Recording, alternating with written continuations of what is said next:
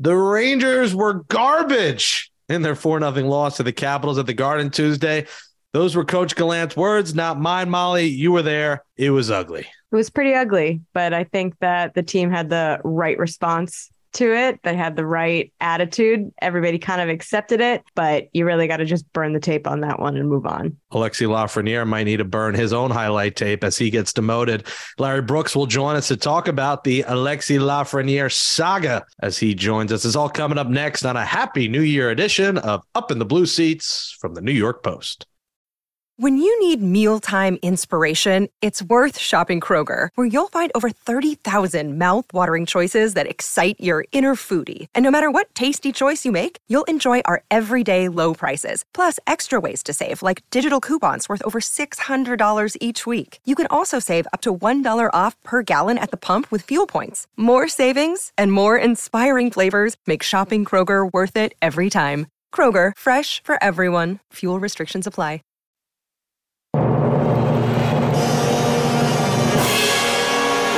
Gentlemen, we ask that you direct your attention to center ice for a special presentation. Welcome back to Up in the Blue Seats, our New York Rangers podcast from the New York Post. I'm the podfather, Jake Brown, alongside Rangers beat writer for the New York Post. That's right, Molly Walker is here, and her colleague, our friend, is back. Larry Brooks will join us, our Hall of Famer, in just a few minutes. Not a Hall of Fame effort from the Rangers on Tuesday night, Molly. A garbage effort. And that's the words of Coach Gallant, not me, although every fan in the building probably thought that. All the fans that paid $300 to get in, because that was the price day of for tickets. I don't know if it was the New Year, holidays, Ovechkin going for the record, although he got it on Friday, so people missed out on that opportunity, but it was expensive, and many are probably demanding a refund when they woke up Wednesday morning. A 4-0 shutout. The officiating sucked, but the Rangers might have sucked even worse, Molly. They could not score, and it was ugly to the point that practice got Herb Brooks-esque from Coach Gallant on Wednesday. A lot to dissect here, so I'll just hand it off to you. And first, I'll say happy holidays and happy New Year. Well, first of all, I'll say that $300 price tidbit was probably some of your best work, because it is quite unfortunate how expensive tickets were, and the Rangers come out and play like they did. Just an absolute dud. I think that it happens sometimes. There's definitely to something being off the ice for 4 days, but you got to argue that the Capitals had 3 days away from the ice. So, and I will say that the consensus in the locker room and from head coach Gerard Gallant was nobody wanted to hear the excuses that they could have leaned on, being away from the ice, the fact that the officiating was pretty abysmal, but nobody really wanted to turn to that because the Rangers were shut out for just the second time this season. But I think probably the crazier stats were how many shots they had and how many missed the net. I think it was like 22 of 27, something along those lines. For a team that's hit as many posts as they have this season, they weren't anywhere near the net. And I think it was just a poor effort all around, just kind of a dud, but it happens. I think the more notable thing is how Gerard Gallant responded to it in practice. It was definitely a harder than usual practice. Gallant stopped 5-on-5 drills at one point and had them running gassers. Somebody sent me a gif of, like you said, Herb Brooks with his again sequence, and it kind of had the same vibes of that as practice. Has he done that before? Like, is that common for him? Yeah. It's not out of the ordinary. He only does it when, it's warranted. The Rangers have had a couple of really bad games underneath him, and he's responded as such occasionally. But I think the more notable thing is that the lineup was put back into a blender, most notably with Alexis Lafreniere getting dropped to the fourth line.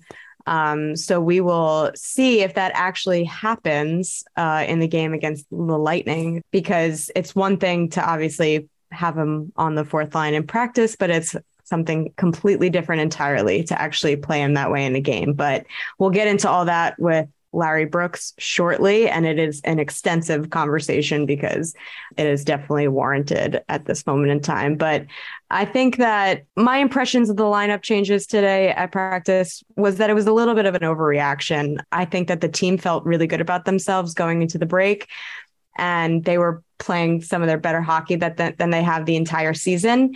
And making a couple rash decisions just because of one dud game isn't really necessary. But in all fairness to Gallant, it was a really bad game. So I kind of, see where he's coming from if he does choose to do that. But he says this all the time. He always says like, oh, they might change tomorrow. He said today, they might change by the time I get down the hall. But for some reason, I kind of believed him a little bit more this time. Maybe that's a shame on me situation, but I also wouldn't be surprised if we see different line combinations than we did at practice today. So I guess we're just gonna have to wait and see. This comes after, a Ranger win over the Islanders. Kills me that that matchup is done for the season. Like, that is just so stupid. I mean, the officiating is a thing that you could talk about every day, how bad it is. But for them to not play the team that they're fighting for the last playoff spot with, entering Wednesday just a point ahead of the Islanders, and they won't face them ever again. They won't probably face them in the postseason, barring a miracle, and they won't have another game in the regular season. The schedule makers should be absolutely ashamed of themselves. This thing should be spread out where they play one January, one February, one March, one April, once a month, not every 2 weeks, and it's over before the new year. It is just a pure shame that this rivalry and these two teams will not face each other, because now it's, a lot of scoreboard watching. These teams are tight, but Molly, that bugs me that they're not playing again.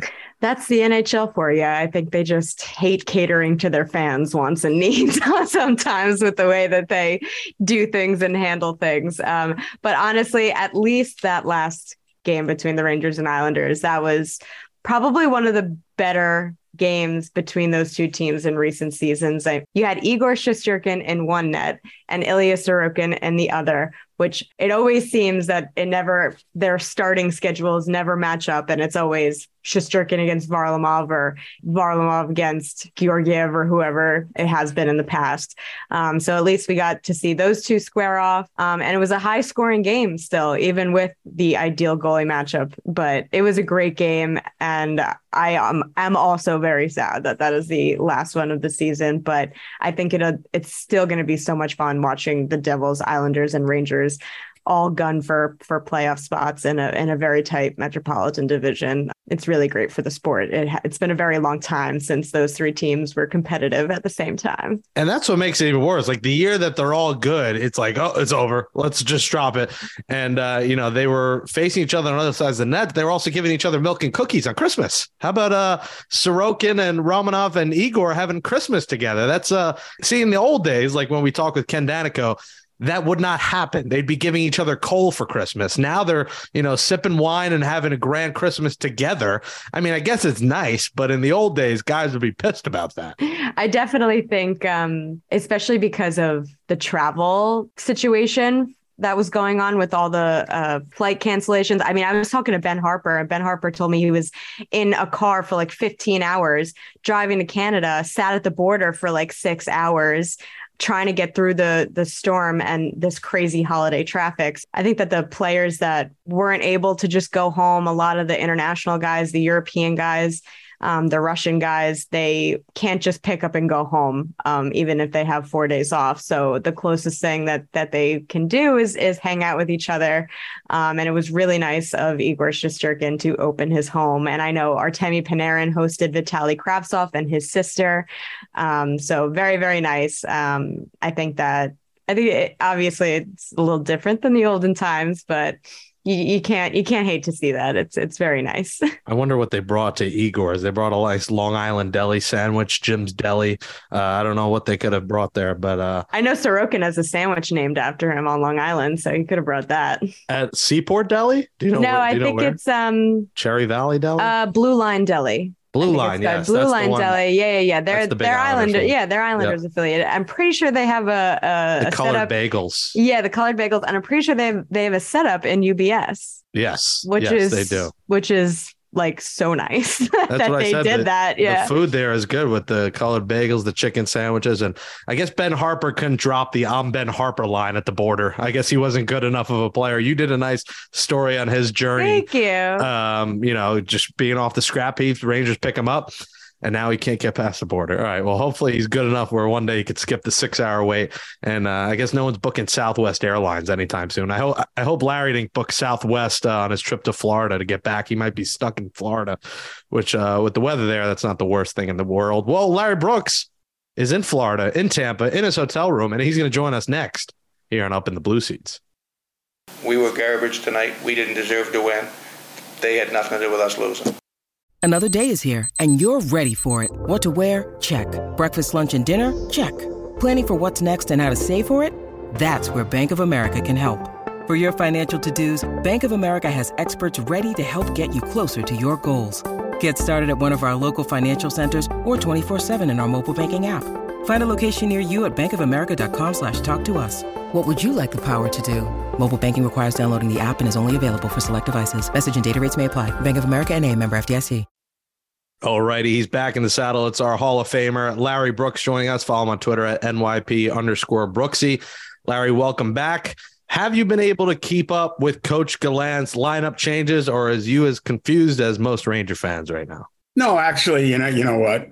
Compared to Alain Vigneault, John Tortorella, this is kind of in the realm of sensibility. Tortorella would shake up lines in order to keep the team on edge a lot of the time. Vigneault did it because he was looking for combinations, much like Gallant. So I think every coach wants stable combinations. Everybody wants stability on their team, consistency in combinations. Generally, the Rangers have been able to start with 2-man combinations that for the last number of years included Kreider and Zibanejad and Panarin and Strome.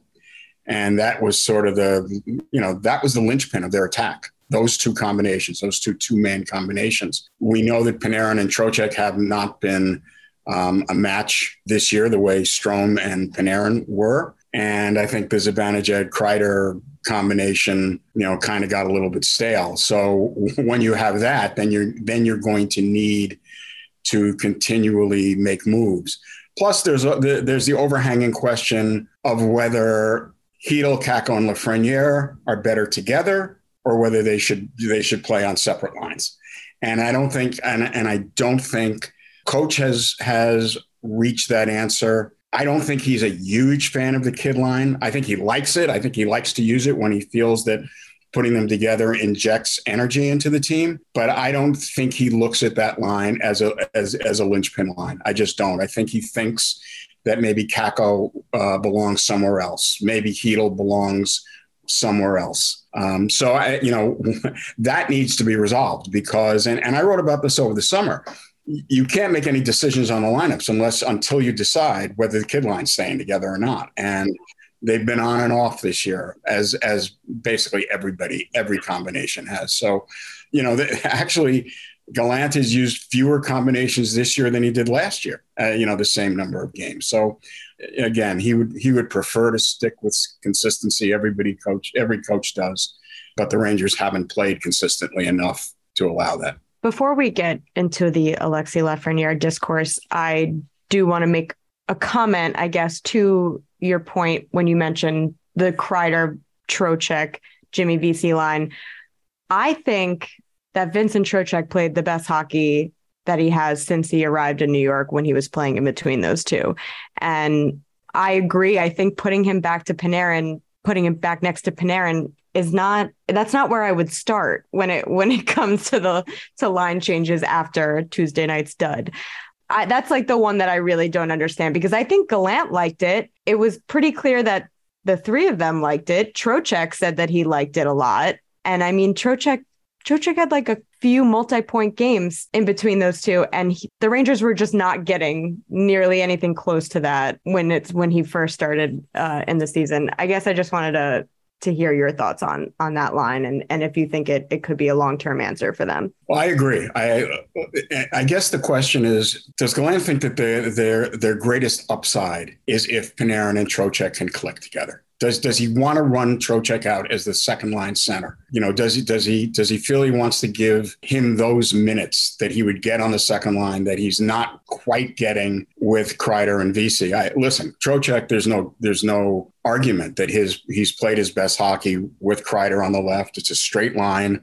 It's a straight line combination. Vesey goes up and down also. He can be creative, but he's very capable of just playing his side. I don't know. I mean, if you're not going to play the kid line together, then the other move is to play Panarin with Chytil, which I advocated for a while ago, which Gallant used for only a game or two. But I think then Chytil got hurt, right? Phil got hurt. Yeah, but he did put it back. He did put them back together when Chytil came back, but it was only for like 2-3 games. Yeah, right. So the big picture view is not come into focus yet for the Rangers. And that's because they cannot find these combinations that have worked. I mean, the Rangers would love to snap their fingers and have Kreider and Zibanejad go back to the way they were last year, right? They'd love to snap their fingers and have Trocheck be the substitute for Strome, but he's not going to be that. He's not a deferential player, Vincent Trocheck. And I watch him, and my question to myself has been, does Trocheck as the center have a responsibility to try and accommodate his game to Panarin? And I'm not sure that that's fair to ask. I would like to say yes. And I kind of did in my own head, and maybe even it seeped into some things I've written, earlier in the year. But I'm not sure. Here's Vincent Trocheck coming to a new team, trying to learn a new system. Gallant even talked about that last week, how different the system is in the defensive zone. So he's making all these adjustments. He's a veteran guy coming into a team that, even though they lost Koppen and Vetrano and Strome, it's a team that's played together, pretty much all last year. Number of guys, the year before that, a couple of years before that. So he's trying to fit in anyway. And now maybe to ask him to, change his game to accommodate Artemi Panarin, that might be unfair. And that Panarin is going to be unable to, he's not changing his game to accommodate Trocheck. So I'm not sure that this is going to work. I don't. I don't have great confidence that that's going to work. And again, I would like to see Filip Chytil play with Artemi Panarin. But, the big picture hasn't come into focus yet. You can talk about combinations all you want. But Mika Zibanejad has not played well 5-on-5. And at some point it's on him.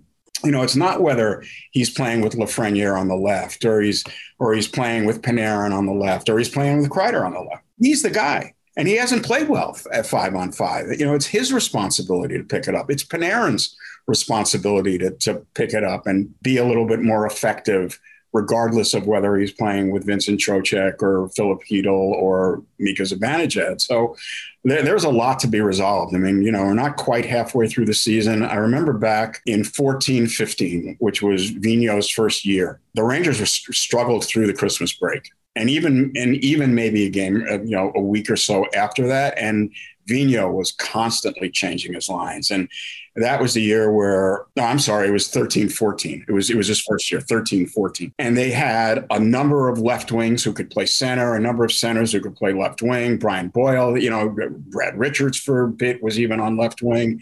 It took him a long time to sort it out, but it was his first year. This is Gallant's second year, and it's taking him a long time to sort it out. But the Rangers got it going. They needed a deadline trade. They needed Marty St. Louis to cement their playoff spot, but they turned it around a little bit the second half. I think it's going to be difficult for them to play consistent hockey without having consistent combinations. But which comes first? They have to play well in order to stay together. And it's kind of like 3-4 games. If they had played well last night, I don't think there'd be any changes today. No, definitely not. They just played so poorly. I mean, it was as bad as it's been all year. They were uninspired. They were lethargic. They were careless. They were sloppy. And honestly, they didn't show up. And it was kind of a setback for them, which they're going to need to overcome very quickly because they have a tough game coming up in Tampa Thursday. They have a tough game coming up against the Panthers. I mean, which becomes a huge game because Florida is, falling out of the race. This becomes a gigantic game for the Panthers in their playoff hope. The team that won the President's Trophy last year is now in 8th, 9th place in the East, and they're falling out of contact. So the Rangers have to get this straightened out quickly. They've got Carolina coming in next Tuesday. They've got a lot of big games coming up. They're all big games now, and now you can see, with the Islanders having won, on Tuesday, how important the Rangers' victory over the Islanders was last week, because there's a 0.2 separating them. The Rangers need just to buckle down and play a much harder game, and that's what's Gallant used the word soft last night, and they just didn't engage. They were not engaged against Washington. Very, very disappointing. And you know what? Maybe he will take another look at it. And 95%, I would say 90 to 95% of the time, the lines you see in practice are the lines he's going with the next game. But maybe he will take another look at it and say, you know what? Let's throw this one out. Let's go back to what's worked the last couple of weeks when we won 8 out of 9 and played extremely well in the one loss in Pittsburgh. Maybe he'll go back to that. I don't know. I guess we'll find out, as he likes to say, game time.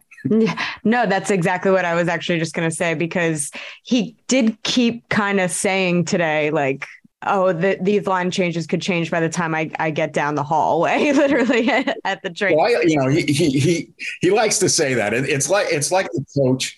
Because it gives him breathing room. It allows him to make a change and say, well, I never said we were going to do this, but it's kind of a phrase like coaches sometimes use when they're asked at the morning skate about the lineup, and the coach says, I haven't decided yet. Just say, well, I'm not going to tell you, and Gallant doesn't do. He's not one of those, I haven't decided yet. But, that's always laughable, because the players always know, they're told in the morning or sometimes the night before, the lines are set out in the morning, and then the coach comes out and says, I haven't decided yet. I'll make a game time decision. No. We'll see. Honestly, he does. But again, almost all the time, the lines at practice one day are the lines that start the game the next night. And if that's the case, then Alexis Lafreniere is either going to be scratched or playing on the fourth line. So obviously you saw that he was skating on the left wing, kind of splitting the time with Sammy Blais, with Brodzinski and VC, which was also interesting. VC getting bumped to the fourth line because he's been so good for them this season. But I don't know. He was kind of bumped last night in the third. Yeah. He didn't play a lot in the third last night when they rearranged the lines last night. Right. Your general immediate reaction to seeing Lafreniere skating on the fourth line today. Can we just clip the sigh? I think we should just clip this. He hasn't played well for a while. He seems to be regressing. There are a lot of rationalizations that are used to explain what has been a pretty dramatic disconnect between the forecast and projections for Lafreniere coming out as the first overall and what we've seen for 3 years from him. I think he's taken a step back from last year. I think he's taken a step back from last year's playoffs. I'm not sure why. And what I was going to say is there have been a lot of rationalizations. He doesn't get on the first power play. He's playing on the third line. He doesn't get enough minutes. Well, his 5-on-5 minutes his 5-on-5 minutes equate to just about any winger in the league. Honestly, I mean, he gets more 5-on-5 time than Kreider. He has all year. Doesn't quite get as more than Panarin, but it's not the 5-on-5 time is not a great disparity. So yes, he's not on the first power play, but you know what? Neither is Filipino, and Filipino makes an impression. Neither is Kakko, and Kakko has made an impression this year. Lafreniere has not made an impression. I'm not sure. I'm not sure. I wish I had greater insight into this. I know it seems to me like he's only an average skater. That certainly doesn't do him any good in a league that gets faster and faster and faster. but his instincts seem to be a bit off. He's always, I even thought his rookie season where, he didn't get as much ice time and it was a difficult time because it was the 56 game season. He hadn't played competitively in almost 10 months. There was no exhibition season. There was no real training camp. So it was a difficult adjustment, but we're 3 years later or 2 years later, shouldn't he have been able to get beyond that at this point? I just don't know. He plays well in spurts. There are games like, immediately when he went up and played with Zibanejad, 3-4 weeks ago, he made an impact those first couple of games. He was fine. He was around the net. He played with jam, but that fell off very quickly. And I just wonder, and it's a question. It's a question. It's not a rhetorical question. Is he in the greatest shape? Is he in the greatest condition? I don't know. I don't know. I'm sure the Rangers are spending a lot of time doing self-examination, or if they're not, they should. There should be a lot of conversation, I think, between the coaching staff and Lafreniere about what's going on, what he sees, how he feels. This is a major investment. He's the first overall pick. You can't miss on that. You just can't. And it's very, very difficult to recover from that if this is what it is. Look, I'm certainly not ready to put him on the trade market. I'm not ready to, banish him. I'm not ready to label him a disappointment. Or a bust. That's the word that gets thrown around. Right. He's 3 years into the league, can take a little bit more time for, some players than others. But it's been a very, very disappointing year, I think, for him. A very disappointing first 36 games where, again, you want to say, well, he doesn't get power play time and Stützle does, and he doesn't get power play time and this guy does, but neither does Hedl and neither does Kakko. And they have made much more of an impression that Lafreniere. So it's time for him to earn time. Even a few weeks ago, and we talked about it, or actually it might have been the week that you were not on, where I had made that tweet about when, him taking another offensive zone and instead of being benched, Gallant rewarded him. What is this? But it was the right coaching move. He had the pulse of the team at the time, the coach did. And he understood that maybe at that point, Lafreniere needed a lift. And so he put him up on the first line and he was good, but it always, his play always seems to waver. And I just don't know why. And that's why I bring up conditioning. I don't know. Look, he may be in the greatest shape. I'm not casting aspersions. I'm just asking questions. Well, might I say that is truly a Hall of Fame analysis right there. And I'm sure that that's exactly what the fans needed today, Larry. So thank you for that. I wanted to go back to the fact that this is also not the first time that Gerard Gallant has made this sort of move with Lafreniere. He had him on the fourth line for a practice and a game last season. He was a healthy scratch April 13th last season. It was in Philadelphia. Yeah, I do remember. It was a game in Philly, yeah. And he said that he thought he needed a rest. I remember, that was his wording. And that was his wording. Yeah. But at that point, his game had been steadily diminished. It was clear. Yeah, it was clear it was a healthy scratch. And he responded. Lafreniere did. Right? Wasn't it the next game? And I could be off. It wasn't the next game, the Detroit Saturday afternoon game, where he scored the goal, or it came pretty soon after. He scored twice in the following game against Detroit.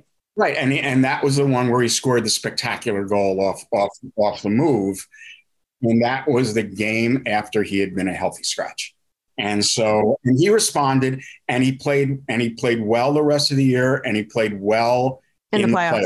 Right. Okay, so that's my next question. You think that this is just Gallant, trying to press the right buttons again, and because obviously some people can look at it as a too much of an old school approach. If anything, give him more power play time, like instead go the opposite route and just kind of throw your hands up and say, well, let the kid play. Do you think that's my question? What do you think about that? No, I wouldn't put him on the first power play. He hasn't. I just don't think he's earned it. And no, honestly, I don't think you put a struggling player onto a struggling first unit and expect any improvement or any response. And I don't think this is a punishment. I don't think Gallant is a punish coach. I'm sure like no coaches would like to be characterized that way. But there are some. Cough, cough. There are some. I don't think he's a guy who wants to punish. I think he's a guy who's looking to motivate him, who's just trying to find the key to unlock his whatever the best he has. We certainly haven't seen it this year. We saw spurts of it last year, honestly, and the playoffs. Right, and in the playoffs. But last year, he had the 19 even strength goals, right? That's a lot of 5-on-5 goals. Honestly, he was second on the team.